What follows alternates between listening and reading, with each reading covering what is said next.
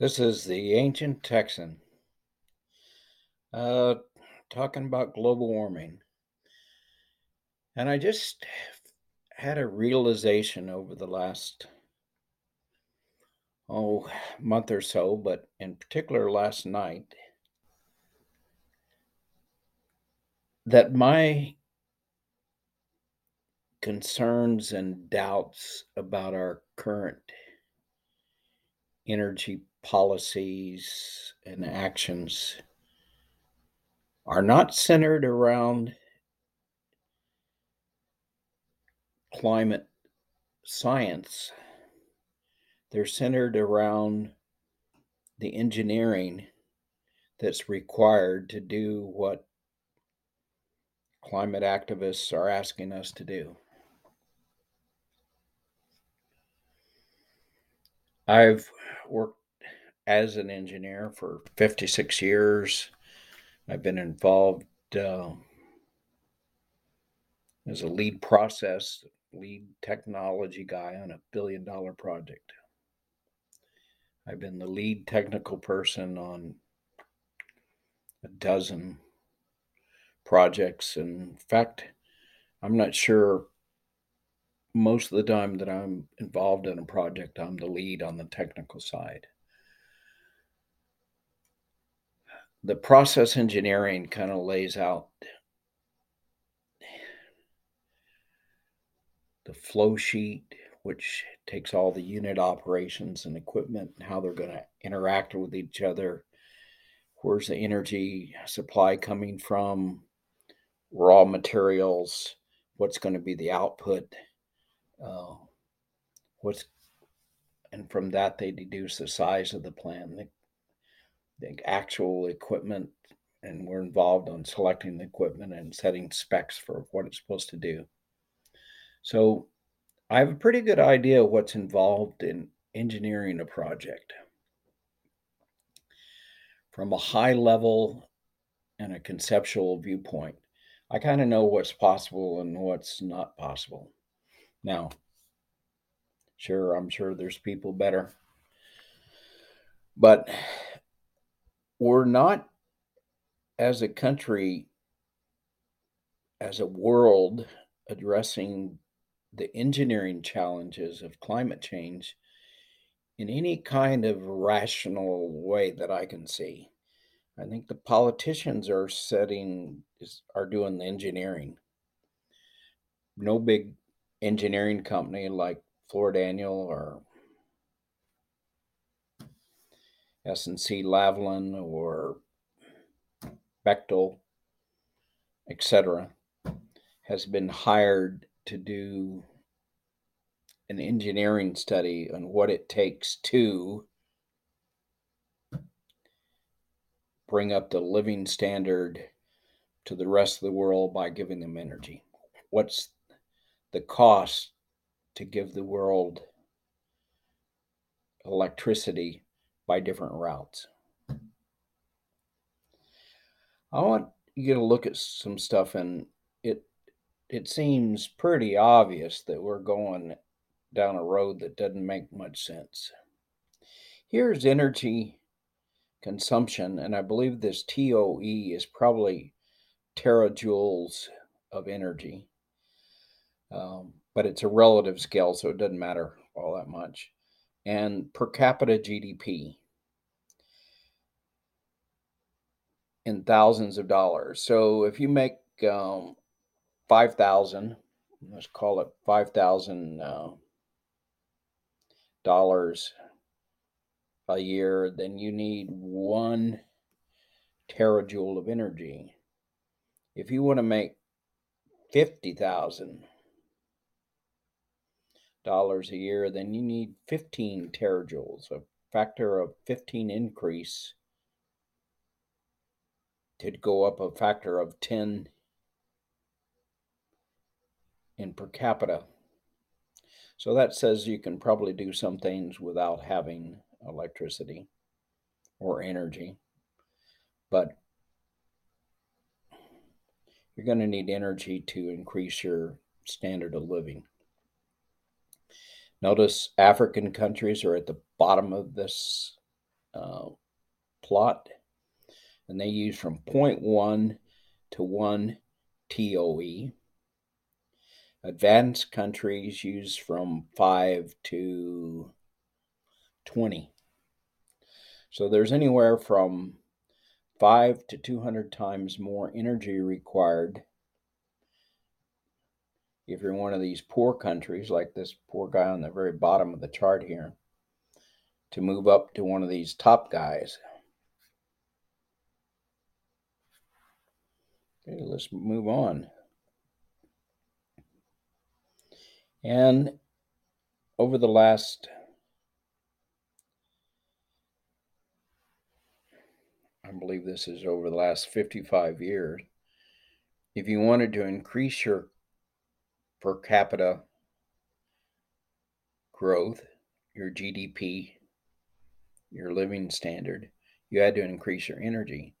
Now, there's a lot more scatter in this graph, so there's a lot of factors uh, that are important to increasing your standard of living besides just energy. That says that. But it also says that in general, you need more, increase your standard of living. In other words, to move to the right part of this graph, you need to move to be in the upper half and increase your energy. There's not anybody, if you notice, so you want to be over here. And all these people have increased their energy. Now, there's some people like this person didn't increase their energy very much. And they also didn't, they increased their standard of living quite a bit without increasing their energy. So that's what we would prefer to do. But a lot of these people increase the amount of energy they're using. All these people increase the amount of energy they're using with a very modest increase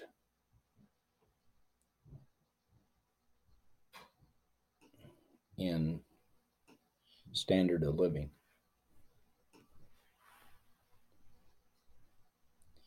Now, there's three aspects of increasing your energy to increase your standard of living. Buildings. This plot just barely goes up. So it says you have to spend more energy in buildings like your homes, your offices, and stuff if you want to increase your prosperity. But it says you have to increase your energy consumption a lot in industry, manufacturing, plants, uh, places that make goods and services. You need energy there if you want to increase your standard of living. Duh. And you have to get to work. So your transportation costs are going to go up. Not real profound. It's basically if you want to increase your standard of living, you have to make stuff, you have to get to work. And in most cases, that making stuff amounts to using more electricity.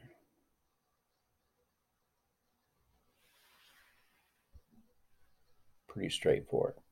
Here's, I just thought, an interesting picture on what electric grids look like in some of the poor parts of the world.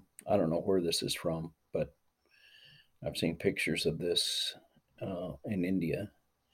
You might notice it's a very appropriate picture over here. You can hardly see it, but there's a lady over on the right looking down into this mess, and a child is sitting on her lap. And I suspect she wants a better standard of living. So, what, you know, here's a plot that shows over the last 55 years, give or take a little bit, we've quadrupled our energy consumption in the world. Quadrupled.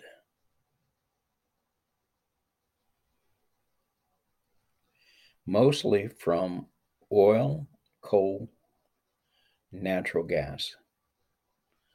A little bit from nuclear, and then all the other sources put together. quite a bit of hydro. Hydro is kind of significant. It is the significant recyclable energy, but there's only so many dams that can be boarded up, and there's other consequences to making a lot of dams too. Isn't that interesting? So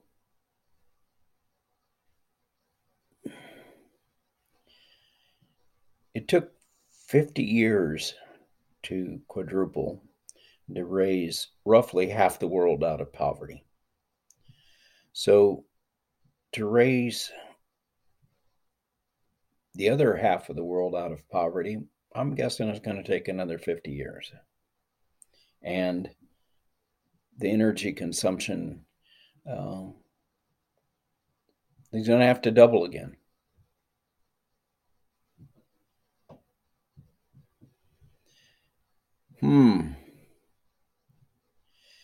That's a pretty big increase. And where's that energy going to come from? Here's a breakdown. It's the same plot, it's just done a little different way, showing where energy has come from: oil, coal, gas, the three big ones.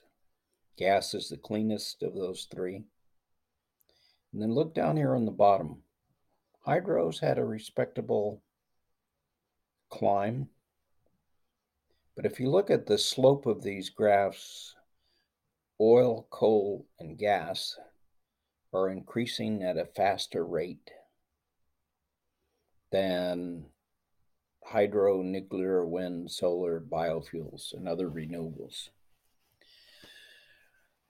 So we're going to have to double this again. Where's it going to come from? Now, how long is it going to take? If we just do it the same way as we've done it in the past, it's probably another 50 years. If, however, wind and solar are going to be your courses that you bet on, then not only do they have to increase by a whole truckload just to replace the current energy that's being used and produced with fossil fuels, but they have to replace it twice, because you're going to double the amount of oil, coal, and gas. You're going to double the amount of energy you need. So first you have to, wind and solar have to, go 5 times, 10 times bigger, and then they have to go 10 times bigger again. How long do you think that's going to take? Saying 100 years, I think, is very optimistic. Basically, it's not going to happen.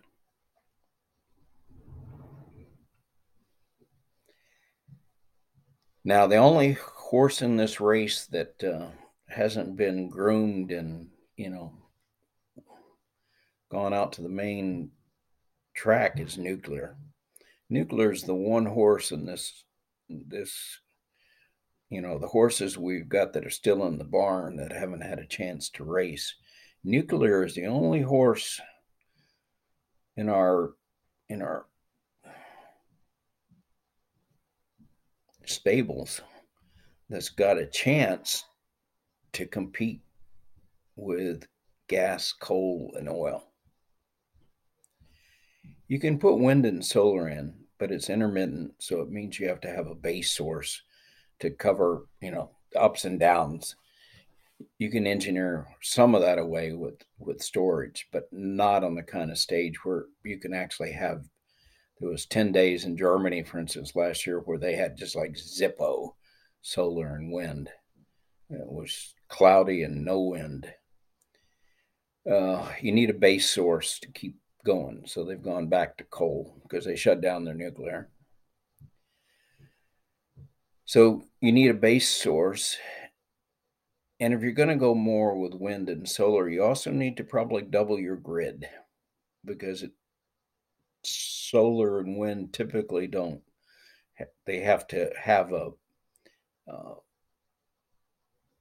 bigger and more robust grid to handle all the ups and downs with wind and solar, and to kick on backup supplies. It's just a much more complicated.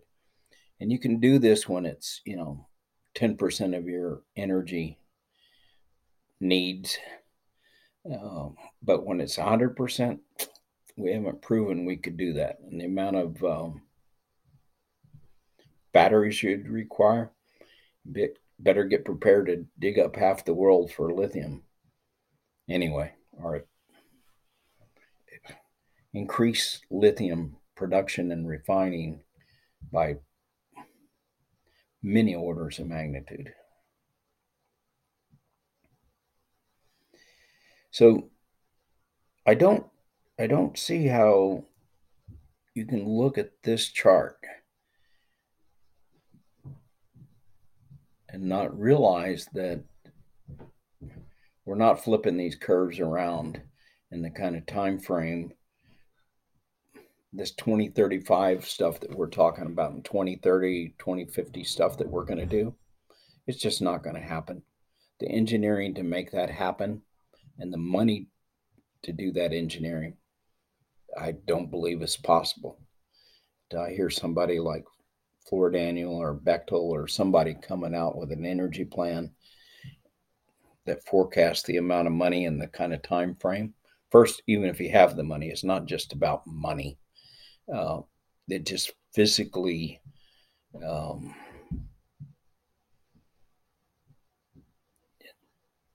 physical things have to be moved. You have to. We've talked about it before. You got to double the amount of copper, nickel, cobalt. Manganese, whatever. Look back at the prior talks. That's not easy to do. It's not that easy to do, to build all these power plants and to put in all these grids and to find the money to do it all and to do the engineering. It's just keeping what's going here going is one level of effort. It's a order of magnitude 10 times the effort to make these bottom graphs suddenly shoot up and catch up with the top graphs. If you look at this over the last 55 years, the gap between the bottom and the top is increasing. And even with the emphasis over the last, 5 or 6 years, those slopes for solar and wind are maybe matching. They're not making any ground up on the top ones. Those lines at the bottom have to shoot straight up. That's just not going to happen. So here's a plot on a human development index versus electricity use. Up here at the top, we have US and Canada. Canada actually uses more energy than us. I think part of that is they've got a lot of cheap hydro.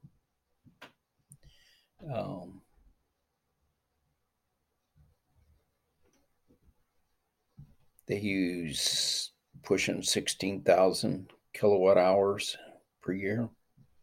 US maybe 13,000 kilowatt hours per year. I personally use quite a bit more than that.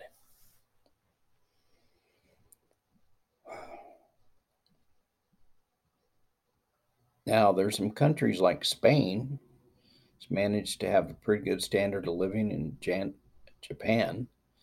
So I suspect their houses are typically smaller, their environmental footprint smaller, they drive smaller cars. So there's room for us to, squeeze on down there to the left. But if you're Ethiopia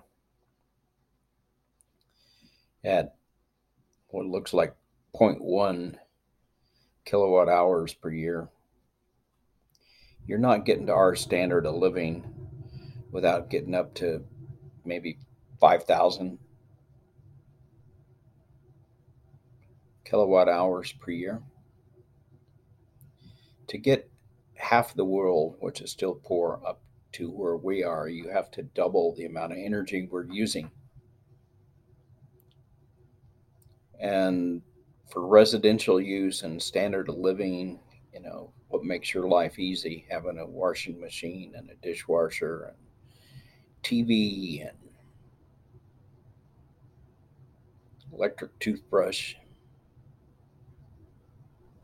You need electricity. How's the easiest way to get electricity? Coal, natural gas. That's just the way it is. Now, can we try to increase solar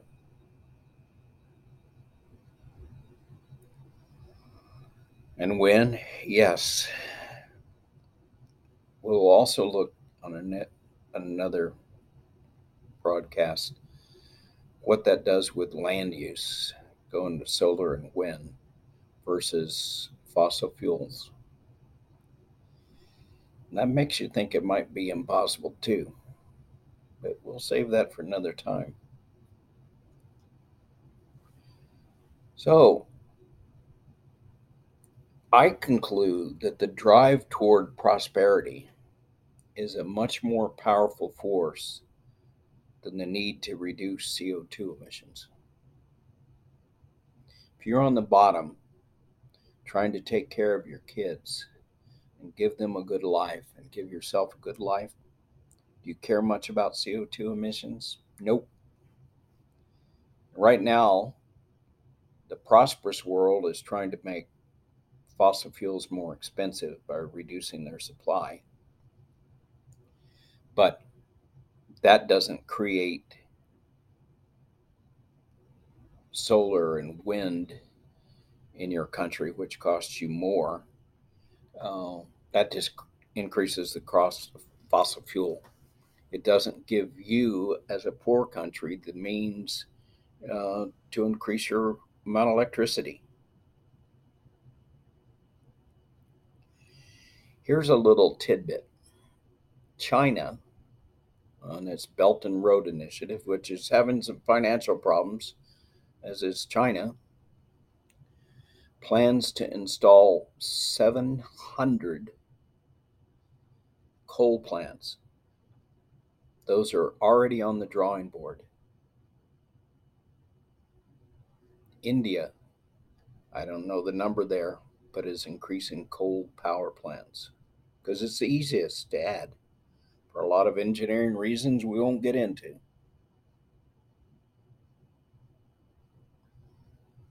Indonesia, Africa, coal power plants is where they're going.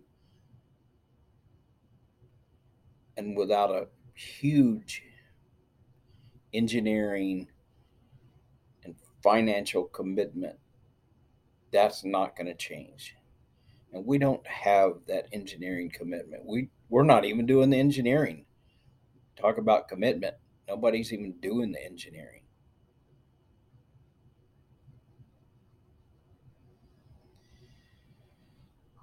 I therefore conclude that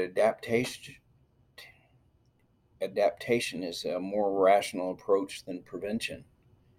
We have to adapt to the consequences of higher CO2 emissions instead of being under this illusion that we can prevent CO2 from increasing. Because to prevent CO2 from increasing, look at this chart. You got to make those lines at the bottom be at the top of this graph, and the ones at the top of this graph be at the bottom. And then you've got to double it on top of that. So you got to go to 100,000 terawatts hours of energy. Double, well, that's just for oil. So it looks like there's, if you look at the top three, there's 40, 40, 80, 130. You got to go from 130 terawatts hours And I think the actual number is 300 terawatt hours. Anyway, you have to double the amount of energy production.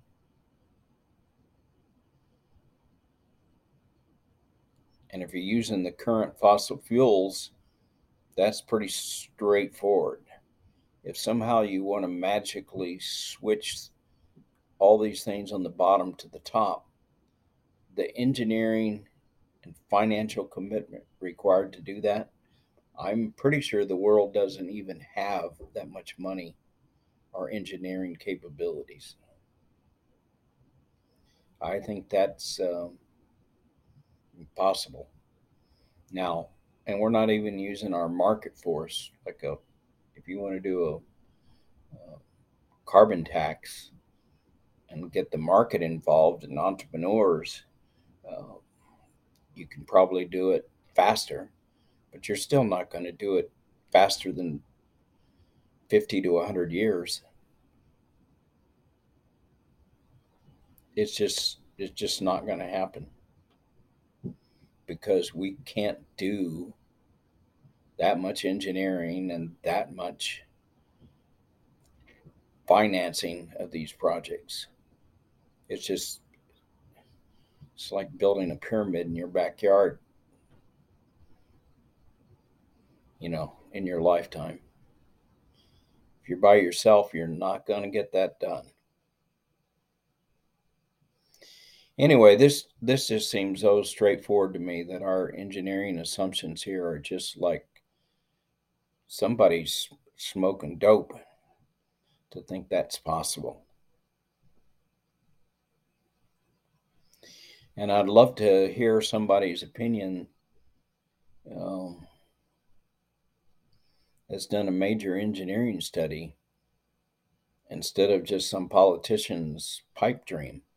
Like our current plan to have more electric vehicles, what does that have to do with anything?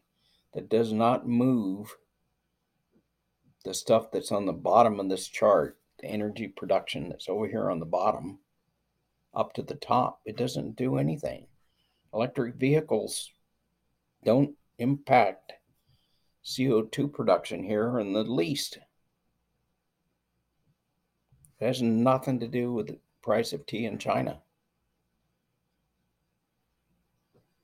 Because here is how the power is being generated around the world.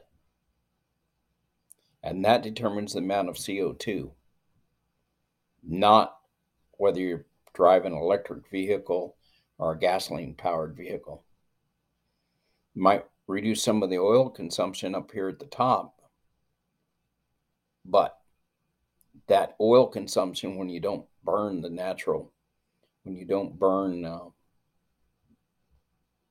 fossil fuels for your car, that energy has to be made up from coal or gas.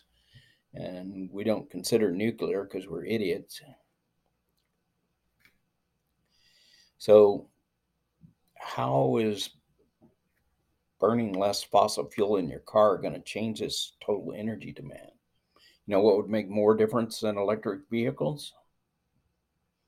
If instead of using that lithium in one car, you made hybrid cars, and you can make from 5 to 10 hybrid cars that reduce oil consumption for every pure electric vehicle. Let's say 5. You make 5 hybrids, all of them reducing oil consumption,